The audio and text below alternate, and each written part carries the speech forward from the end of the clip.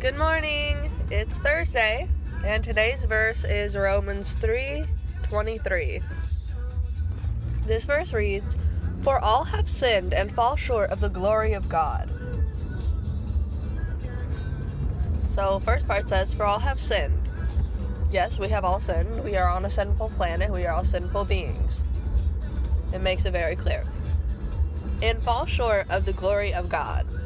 If we have sinned, we have fallen short.